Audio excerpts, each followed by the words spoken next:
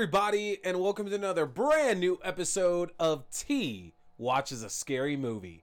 My name is T, and of course, we're talking some scary movies. I appreciate everybody tuning in for another brand new episode. Remember, brand new episodes go up every Wednesday night at 8:30 p.m. Mountain Standard Time. All right, 8:30 p.m. every Wednesday, Mountain Standard Time. And we got some fun stuff to talk about this week here, but I want to make sure everybody gets subscribed and that they're on the right places that they need to be. Remember, we have our video versions, which if you can see me, you're obviously watching the video version. That's going to be on YouTube. That's youtube.com/C/Theron Reynolds Scary Movie. Again, youtube.com/C/Theron Reynolds Scary Movie. Also, our audio-only versions, they're on Podbean. Just search T Watches a Scary Movie. You'll find us on there. And I'm still working on the Spotify and the iTunes availability there. Also, you find us on Facebook. You can find our Facebook group for T Watches a Scary Movie. You can see when we're doing our watch parties. Join up onto those to watch whatever TV shows or movies we've been watching. We've been getting back to the TV watch parties, which has been excellent because we definitely took a few months off of those to focus more so on movies, especially when the big movie marathon came around for the Halloween season. So it's nice to just kind of get back into TV. But we are actually back to our first regular Wednesday movie night here tonight now. We did our TV party last night. We watched a new episode of Chucky, new episode of Dexter, new episode of Creepshow, and then, of course, we watched The Exorcist, The Haunting of Hill House, and Marianne as well, too. But tonight, hence what we're talking about here in our episode, we're going to be watching Spell. So make sure to get over to the Facebook group so you can find the information on how to join the watch party and watch with us. Yes, we got a good movie night coming up for y'all tonight here. So, in trying to figure out what I wanted to talk about, because we really have just been talking TV the last couple of weeks, I got a suggestion from a friend of mine, Samantha, who decided to recommend this movie called Spell that came out last year. And I remember hearing bits and pieces about this last year. Nothing too good or too bad one way or the other. Omari Hardwick, who plays the lead character in Spell, I've seen him in a lot of things. So typically, if he's in something, it's something I'll happily check out because usually there's a higher chance of it being good than it is being bad. But because I didn't really have anything coming up here in November, because there's not a lot of Thanksgiving movies, and thank God next week we have a couple that I haven't seen before that we can kind of go back and watch. But I was like, all right, let's get into some new shit. And I was like, this is a perfect opportunity to watch this and talk about it. And man, do I have some thoughts on Spell. So we're going to be talking about that tonight. But we're also going to talk a little bit about the latest episode of Chucky, the latest episode of Dexter New Blood as well, too. Spoiler free, of course, because those just came out, and I want y'all to be able to enjoy that if for any reason you didn't catch it with us, either when they aired or in their watch party. So that's what we got coming for you tonight. We're talking the latest episode of Dexter, we're talking the latest episode of Chucky, and we are talking Spell. And I want to remind y'all that next week we got a few different watch parties coming for y'all. I'm going to kind of play around with them a little bit because we were going to watch the entire Resident Evil series this coming Monday. We're going to have our TV watch party this coming Tuesday. And then we're going to watch Thanksgiving 3 and Black Friday on Wednesday. But we're going to kind of play around with that a little bit because my work schedule got changed. So the Resident Evil movies might be dispersed amongst a couple of other days there, but we'll see. But I want to make sure you're all joining up and having some fun with us when we start getting into those. And what a year that we have had, y'all. It's hard to believe it is November. It's mid-November already. We're closer to the end of November. This year has actually gone by super quick, which is a big change from last year when 2020 just was the year that wouldn't end. So I'm happy that we're finally kind of getting to the end of all of this here. Another fantastic year for horror. I'm excited to go over my best of list here and at the end of December. So that is coming up. We're going to talk about the best of 2021 in horror. And I got some interesting picks there for what's going to go in those top spots now. But we've seen a lot of good stuff together, and we know we got that coming up in December. Of course, we have the naughty cut of Krampus coming out that we're going to watch together. And then we got to find some other holiday horror to get into as well. Don't forget, we do have another all-nighter that we are looking to do in December too. That's going to be a holiday horror one. Going to be a lot of fun to do that with y'all. Let's start off talking about our TV. Let's start talking a little Dexter, first of all. I am going to try to keep this as spoiler free as humanly possible. There are certain things we are just not going to be able to get around, though. So, if you're trying to stay completely spoiler free of Dexter New Blood, I would advise you to stop listening right now. Stop listening right this moment, all right? We are now two episodes into Dexter New Blood. Our second episode this week entitled Storm of Fuck, appropriately, which, I'm loving these names so far. It's a very big difference from the original series, because the original series, all the episodes had titles and stuff like that as well, too. But where we're at these days now, these names have a lot more meaning. Usually they're going to end up playing into something. And Storm of Fuck that's such a Deb line. That is such a Deborah Morgan thing to say. And given a lot of what happens in this episode, it's understandable that that does seem like something that Deb Morgan would say here. When we left off in episode 1, Dexter had finally introduced himself to his son Harrison, who was shown up here in Iron Lake, and is basically trying to figure out who Dexter is, why did he leave, what happened, all these kinds of things, because Harrison's not really aware of Dexter's past. He was so young back in the original version of the show there that he wasn't privy, that we know of, to Dexter's murderous desires, even when Rita was murdered and everything, which is interesting because, we do get to talk about that a little bit when Harrison talks with Dexter's girlfriend, the police chief, basically, Angela. He kind of talks to her daughter about what happened to his folks. He had his mom and then he had his stepmom, which we do find out. And again, it's spoiler territory, but got to kind of hint it. I had mentioned that I was worried that with Harrison being introduced in episode 1, that I didn't know if they were going to be able to sustain that, if they were going to be able to either set off on their own path of what Dexter New Blood really is versus what the original show was too. Was this going to be Dexter season 9, or is this an entirely new thing? And Harrison showing up in the first episode definitely didn't leave me too optimistic for where that was going. And I know that doesn't sound great, but it's true. I mean, I wanted to see them carve something different here. I love the original show. I've already talked about it. I didn't have that many issues the way it ended, but I wanted to see them go down a different route. And I was worried that this could mean that we go back more into old Dexter than we do new. And thankfully, Harrison showing up didn't mean that we had this just conclave of older Dexter characters showing back up with him. Which, of course, they probably weren't going to. They weren't announced for a lot of the casting or anything like that either. So it's not like I was expecting Batista or Quinn to show up out of nowhere, or even like a dead Dokes or anything like that. Wasn't expecting any of these guys to show up, but you never know these days. Some things are able to be kept secret pretty well, so I didn't know really what to expect from this. Harrison shows up. Dexter brings him back home. Dexter's basically trying to open this relationship up while his dark passenger is basically telling him, don't do it. Anytime you've ever opened up to anybody, anytime you revealed your secret to anybody, it has always gone terribly wrong, which is not false in the least bit there. I mean, we do have to think about it. The first person when we watched the show that kind of found out about it was his brother, who eventually ended up being the ice truck killer, Brian Moser. Brian ended up dead. Lila found out. Lila ended up dead. Dokes found out. Dokes ended up dead.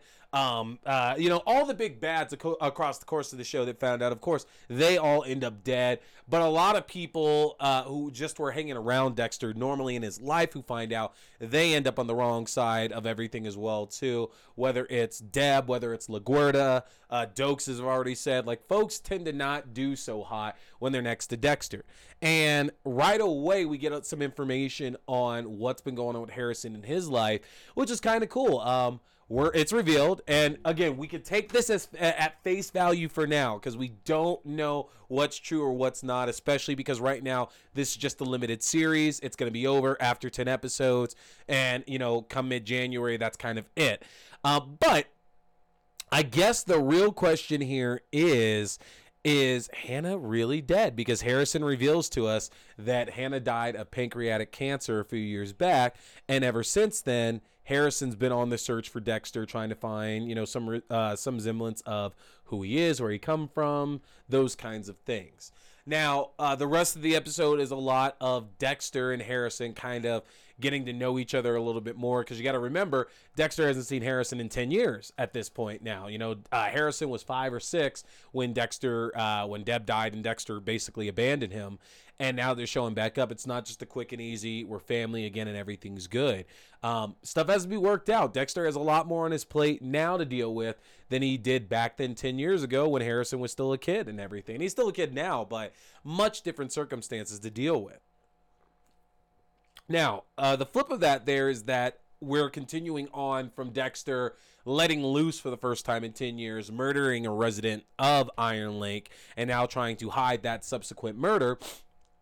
We get to follow Dexter as he gets back to doing kind of what he was doing for Miami Metro, because you have to remember, one of the biggest parts of the original series and Dexter being so successful as a serial killer was that he didn't have to really look over his shoulder a lot, because he could be at these murder scenes, hide evidence, conceal things, whatever the case is. And he doesn't really have that kind of option here in Iron Lake. He's not an authority, but is still managing to insert himself and like all these vital places he needs to be to cover his tracks up. And we know it's just a matter of time before something falls through the cracks. That's the way it always works out. So something's going to happen. And right now, I think it's going to end up having a lot to do with Harrison, just because we show that there is obviously going to be some contention there. Harrison was abandoned for 10 years, and he's feeling, understandably so, a special way about that. So very interesting to see where they're going to play out with this here. We don't move the story too far, except that the father of the character that Dexter killed in episode 1 shows up to kind of push the town into focusing more on this death. Dexter was hoping that things would just kind of slip under the radar. He'd throw out his evidence, and then at that point, everything would kind of go back to normal. But it's very, very clear that Dexter's not going to be able to just get away with things that simple. Clancy Brown coming in as the father of this murdered citizen obviously shows that Clancy Brown's going to be our big bad this season. He's going to be the guy that we're looking out for, which makes sense, because we got to see the homeless hitchhiking girl from episode 1. Turns out she's already been kidnapped at this point by somebody who's holding her captive and keeping a camera on her. And I think we can all put the assumption together. It is Clancy Brown. From some of the shots, they show a bit of his eyes and face, and I know Clancy Brown is, so clearly that's got to be him. So I'm excited to see where this plays out. I like that we're leaning more into Iron Lake. Again, I want to see more from these characters. We're getting to know a bit more about the daughter of Sheriff Angela, her daughter Audrey, and I'm excited to kind of see where that goes. If there's something going on with her and Harrison, because that's clearly where they're kind of trying to build to, and that's going to end up being a problem as well. But Dexter is still going good right now. Is it as riveting and groundbreaking as I think a lot of people might have been hoping here? Something just completely out of left field? No, it's not. I think definitely right now New Blood is falling more into season 9 than it is just being something completely different. But again, that's okay depending on who you are. If you're like me and you enjoyed season 8 of Dexter, this isn't really that much of a problem. But if the last couple seasons of Dexter weren't really your bag, you might find yourself wanting a little bit more out of this. So we still have another 8 episodes to go. So we got plenty of time to flesh this out. We got a couple months of the show left. So we'll see. We'll see where it ends up going.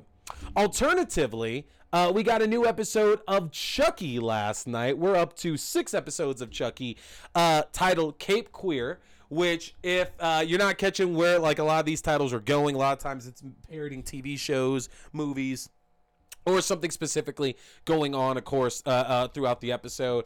And in this one, there is a very, very big Cape Fear presence. Cape Fear, if you haven't seen it, the Gregory Peck movie, and then of course the remake with Robert De Niro, Nick Nolte, which I think a lot more people are familiar with. That's of course what I'm familiar with. The Simpsons episode, I know everybody gets from the Robert De Niro version as well too. But basically, we get started off immediately, and again, we're not going to go over everything happening in the episode because I want to keep it kind of spoiler free. But we knew we had returning characters coming back. We got Nika last week. We got Tiffany Valentine last week. And we got to see actually another fragment of Charles Lee Ray's soul. This week, we get Andy and Kyle. That's right, folks. Alex Vincent and Christina Elise are back into the Chucky universe, and man, do they look fantastic on screen together.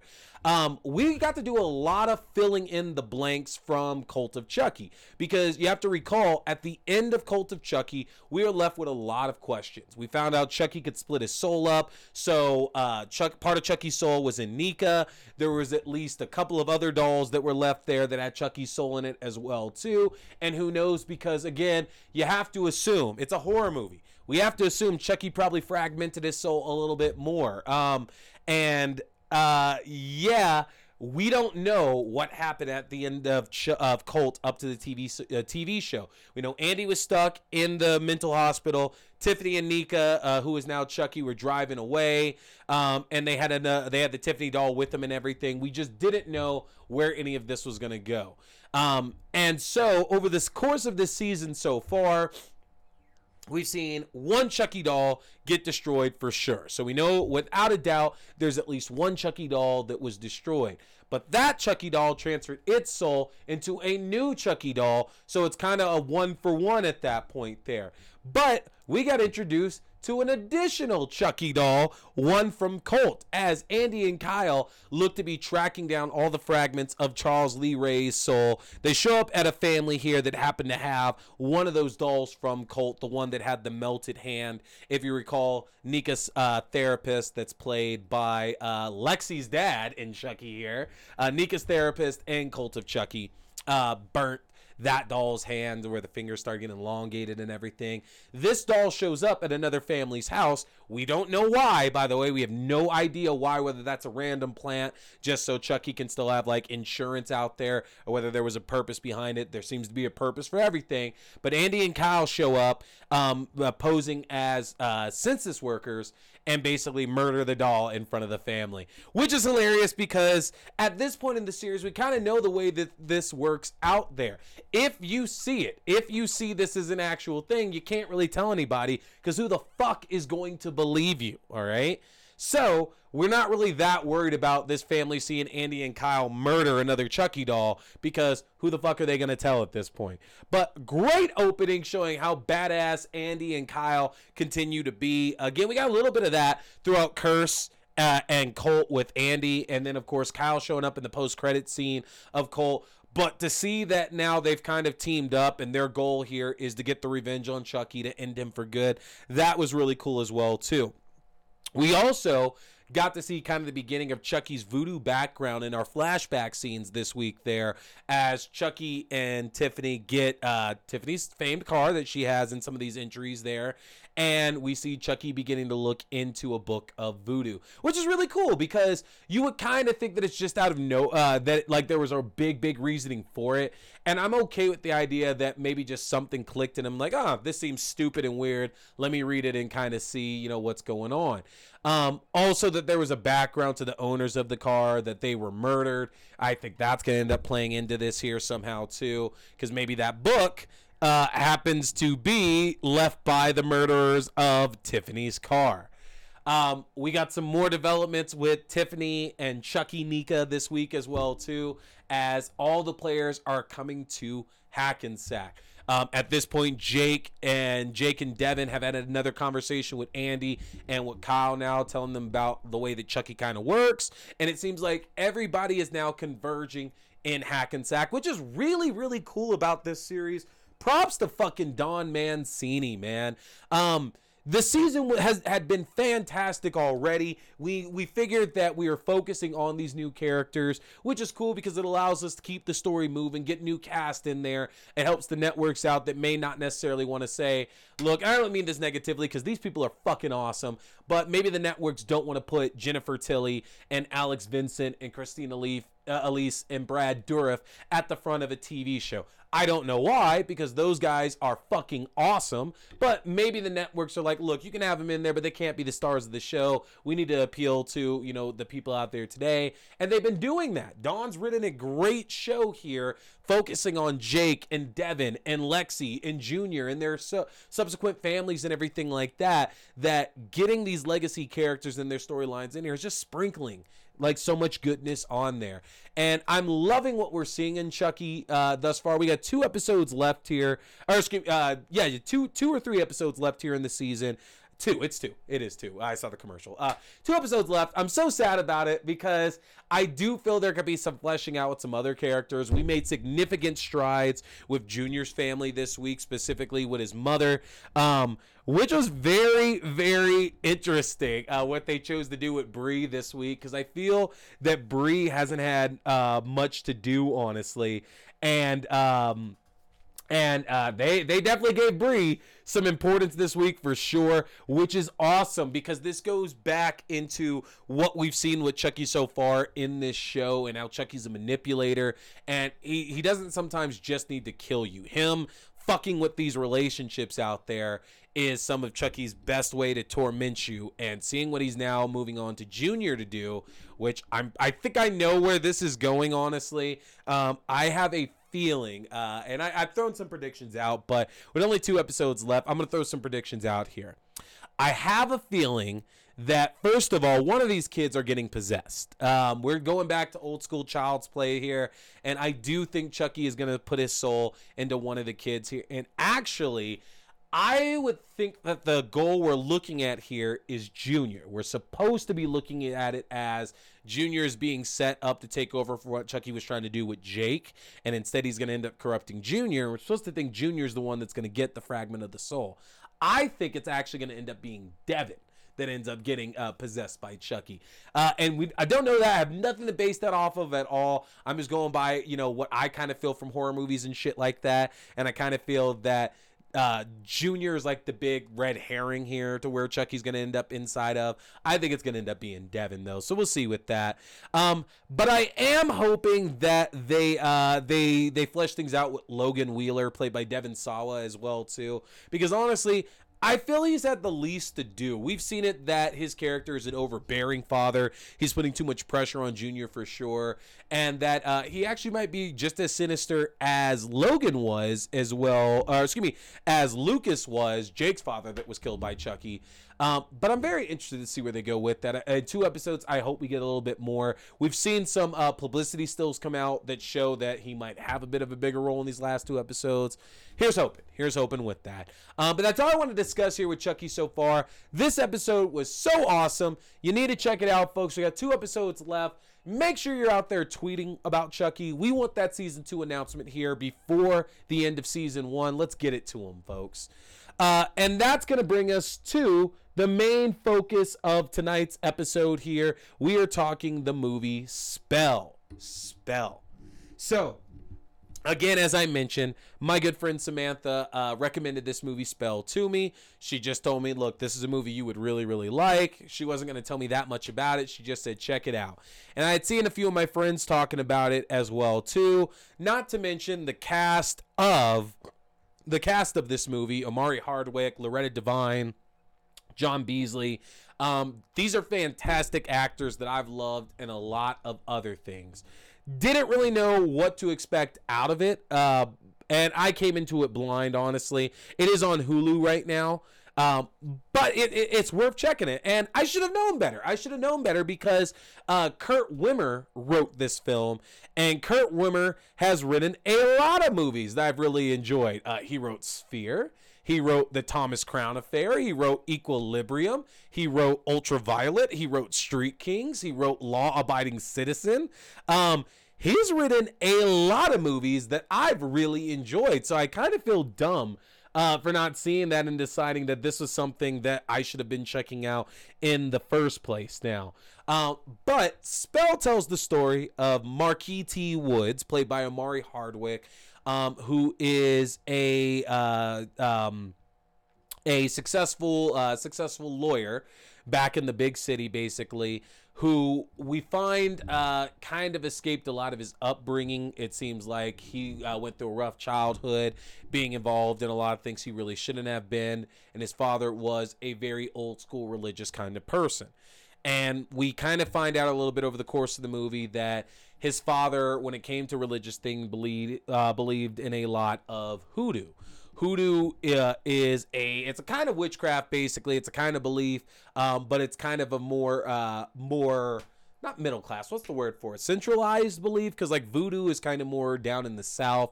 That's more of a French thing, and hoodoo is kind of a bit of an offshoot of that there. That is more of a more of an African magic at that point there. And basically, when Marquis' father dies and he gets word of it, he decides he's going to take his family back for the funeral to kind of send his father off and, you know, kind of maybe put some demons to rest with that as well, too.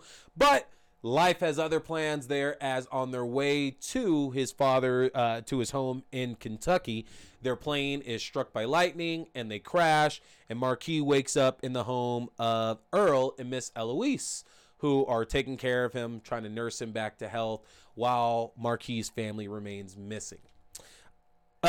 Off the jump there, and I've talked about it a little bit before here too, is that black horror is very interesting to me because a lot of times we're only gonna get one of three things here when it comes to black horror. I feel we're gonna get one. Stereotypical black horror, which what a lot of people I think assume is like it's, you know, gangs and, you know, it has to be in Africa and like very tropey and stuff like that there now, which some of that can actually be really, really good. There's nothing wrong with that at all. Then you have your traditional horror movies to where for the past, you know, 40, 50 years or so, African Americans are typically the ones getting killed first. They're usually the voice of reason, and they suffer the most for being the voice of reason as well too. And then every now and then, especially recently, we get horror movies that are, and I hate to say it, there's no way to define it, they are traditional or they are white horror movies, but with a black cast. And those tend to stand out really well to me because I just feel when I'm seeing those, like, oh my God, like this is groundbreaking because we don't get a lot of it. And I felt that way with Spell because the type of character that Marquis is, he's this very, very successful lawyer back in the big city and everything. You know, he's rich. He has this family, you know, with a great wife and these two kids who are very spoiled, rich kids as well, too. They make sure to kind of impress in the film there. They show that class divide between Marquis, and then when he gets to staying with Miss Eloise and Earl, kind of the class divide between, you know, a black person like him and a black people like Miss Eloise and Earl in the community that they live in. And tropes like that we usually see in a lot of white horror films. You know, it's like, hey, it's these rich doctors and lawyers and all these things like that, and they end up coming across these backwoods inbred hicks, basically, is the best way to put it. And there's that big class divide. And in horror, we usually don't see African Americans get roles like that, to where they're the lawyers and the doctors and things like that. And it really is recent to kind of do that. So I felt a kind of certain way watching this movie and feeling like, I hate to say it, but I am watching a white horror film with a black cast. And I really, really enjoyed that because I feel like I haven't gotten a lot of that, you know. Marquis definitely looks down upon any of the hoodoo culture that his dad brought him up in, and he talks a lot about the trauma that came with that. Obviously, there's a bit of abuse in there and a lot of discipline, but he talks to a lot of characters throughout the film about that, and that's a part of his fear of the hoodoo happenings in this town that he ends up in backwoods Appalachia, Kentucky, you know. And Miss Eloise, who's kind of our big baddie of the film and everything as well, again, a role like that, played by Loretta Devine, who is no stranger to horror herself. Miss Loretta Devine is she's one of our scream queens, if you might recall. She has definitely done more than a few, but you might remember her the most from Urban Legend and Urban Legend's Final Cut. She did both the first two Urban Legend movies, so she got her acting cred. She got her horror chops cut out for her and everything there now. But Loretta Devine is so fantastic, especially because I think all of us, at least in the African-American culture, we grew up with Loretta Devine. You know, we love Loretta Devine. She's this nice black woman who you would trust with your life. And God, does that work so well for this movie, because as Miss Eloise gets more and more and more sinister, you just keep hoping like, oh, come on, Loretta, turn it around. Miss Eloise can't be that bad, right? Oh, no, she is. She is the devil, folks. She is absolutely horrible. And Loretta Devine looks to be having so much fun playing such a sinister character in this film. And it's interesting because we're also shown the hoodoo in this movie, because Eloise is a hoodoo witch. We're shown to not question this magic, and I love the acceptance of that there, because in a lot of other films, it's shown that, you know, it's psychosis, basically, that these characters are just absolutely batshit crazy. What they're doing doesn't do anything at all. It's all stupid and fucking dumb. Or we don't get to see a lot of it actually in action. And the movie, from the moment Marquis ends up in Miss Eloise and Earl's house, it makes it clear from the jump, this is not an act, this is not a story, this is not fake. Like, this is all real. And there's a reason that Marquis has to be afraid about everything that's going on, because he thought this was all just a bunch of hocus pocus mumbo jumbo, and it's not. This is all real shit that's happening around him, and some very terrifying stuff. You know, it's very tense throughout the film, because Marquis actually is able to kind of like move around on his own a lot throughout this film. Like, it's a bit almost like a Misery vibe, to where, if you remember, you know, Kathy Bates is keeping James Caan, you know, tied to the bed and everything, favorite author and all that. But there's a bit of a vibe of that here to this film too. There are some influences from that, you kind of feel. And so it's very tense whenever Miss Eloise shows up with Marquis. You know, what is she going to find out that he's been doing? Can Marquis get out or get some signal away before she finds out about it? So there's a lot of interesting tropes coming out of this film that I've seen in other stuff. There's some Deliverance, there's some Wrong Turn, there's some Misery in here. There's some Witch in here as well too. Like, there's a lot of stuff in here, interestingly enough. But it's a really, really good movie, though. Light on the scares, I will say. It's definitely gross in a lot of places, but light on the scares for sure, in my opinion. But that's not necessarily a bad thing. I don't think this is that kind of movie where it's a whole jump scary thing or anything like that. There may be one good jump scare in the entire film, but I do feel that, and you hear me talk about it a lot, they did keep the sense of dread throughout this movie. And it's fun. It's fun and fast paced as well too. You can get through it like that pretty quick, honestly. And that's really, really good for it as well too. Would highly suggest it. It is on Hulu, like I mentioned. We're going to watch it together. And even more exciting because, you know, Omari Hardwick was just in Zack Snyder's Army of the Dead this past summer. So it's not like he's a stranger to being in some really good horror films as well, too. I'm going to hope that he's going to be the focus of the sequel to Army of the Dead that they're working on. We'll find out about that, which, yeah, I watched that prequel and was not really impressed. But hey, that's neither here or there. But that's going to do it for us, folks. Talked a little Spell. We talked some Dexter New Blood. We talked some Chucky as well, too. Had a great time discussing that with y'all. Next week, don't forget, we are going to be talking Black Friday, the new Devon Sawa, Bruce Campbell, Michael Jai White horror comedy set around Thanksgiving and Christmas. And we're talking Thanksgiving 3. So, get to the Facebook page. Check out all the different watch parties we have coming for you next week. We got Resident Evil and some TV shows coming for you as well, too. Make sure to like, to comment, and subscribe. I love interacting with y'all. It's always so much fun. And again, keep watching them scary movies, folks. My name is T. We've been talking scary movies. Stay scared.